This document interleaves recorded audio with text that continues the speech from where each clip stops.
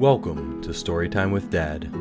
Today, we will be reading The Three Brothers. There was once a man who had 3 sons, and no other possessions beyond the house in which he lived. Now the father loved his 3 sons equally, and he could not make up his mind which of them should have the house after his death, because he did not wish to favor anyone more than the others. And he did not want to sell the house, because it had belonged to his family for generations. Otherwise, he could have divided the money equally among them.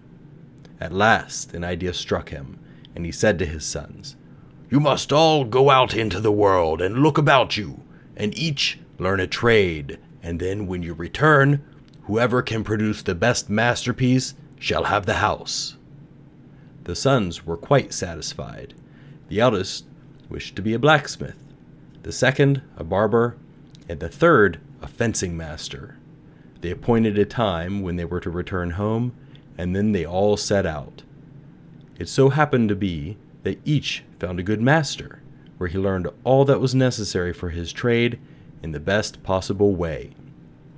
The blacksmith had to shoe the king's horses, and thought to himself, "Without a doubt, the house will be yours." The barber shaved the best men in the kingdom, and he too made sure that the house would be his. The fencing master received many a blow, but he set his teeth and would not allow himself to be troubled by them, for he thought to himself, "If you are afraid of a blow, you will never get the house." When the appointed time came, the 3 brothers met once more, and they sat down and discussed the best opportunity for showing off their skill. Just then a hare came running across the field towards them. "Look," said the barber, "here comes something in the nick of time," seized the basin and soap, and made a lather whilst the hare was approaching, and then, as it ran at full tilt, shaved its mustaches, without cutting it or injuring a single hair on its body. "I like that very much indeed," said the father. "Unless the others exert themselves to the utmost, the house will be yours." Soon after, they saw a man driving a carriage furiously towards them. "Now, father, you shall see what I can do," said the blacksmith, and he sprang after the carriage, tore off the 4 shoes of the horse as it was going at the top of its speed, and shot it with 4 new ones, without checking its pace. "You are a clever fellow," said the father, "and you know your trade as well as your brother. I really don't know to which of you I shall give the house." Then the 3rd son said, "Father, let me also show you something." And as it was beginning to rain, he drew his sword and swung it in cross cuts above his head, so that not a drop fell on him.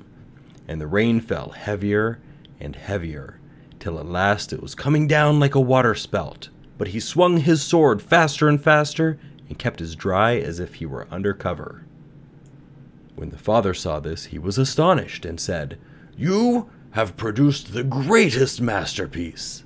The house is yours." Both the other brothers were quite satisfied, and praised them too, and as they were so fond of each other, they all 3 remained at home and applied their trades. And as they were so experienced and skillful, they earned a great deal of money too.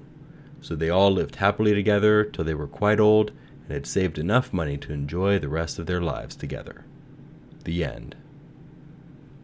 The story of the 3 brothers was written in 1812 by Jacob and Wilhelm Grimm, also known as the Brothers Grimm. The story tells us that competition with one another is healthy, and it can encourage us to be the best we can be. In the story, each of the brothers were challenged by one another to become the best at whatever trade it was they decided to specialize in.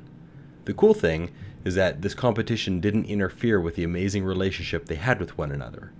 Instead of being angry and upset that one brother was quote-unquote better than the others, or at least better in the dad's opinion, and got the house, they were all happy for one another.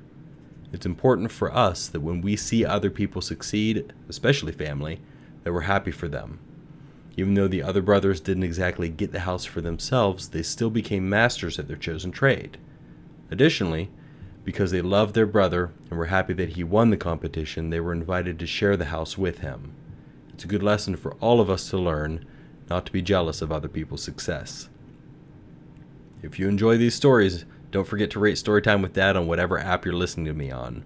Also, if there's a story you want me to read to you, or if you just have general feedback you want to give me, send me an email at hello@storytimewithdad.com, or you can tweet me at dadstorytime. Thanks for listening. We'll see you next time.